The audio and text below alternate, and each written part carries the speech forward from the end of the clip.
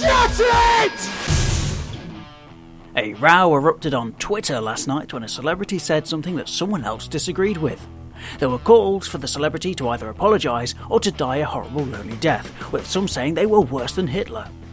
A spokesperson for my mum said, "Is Twitter like Facebook?" And a spokesperson for someone else's mum said, "It's probably 6 of one and half a dozen of the other. If they don't pack it in, there'll be no pudding." A spokes lolcat closely linked to the celebrity was unrepentant, declaring, "All they said was, given another film, Lazenby could have been a better Bond than Moore." At which point another mum said, "Right, that's it, if you can't play nice, I'm switching it off."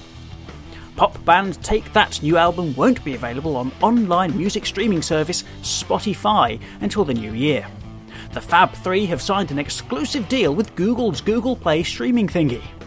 One made-up Spotify user said, "Thank the gods for that. For a minute there I thought the endless barrage of adverts for gas companies might be interrupted, but now my ears can rest easy." There's a new Paddington Bear film out, and to much surprise and consternation it's been given a PG certificate rather than U for Universal. But what scene could be the culprit for such a high rating? Could it be one where the furry Peruvian is off his head on marmalade screaming to Mrs. Brown, "Shredless, Shredless, I'll give you Shredless right up your... If you try putting that in my sandwiches again, you stupid." If that scene is in there, then we may have our answer. If not, then we remain extremely perplexed. And that's a lot for this week. I'm Tris Walker, and you're showing too much leg. Cover yourself up.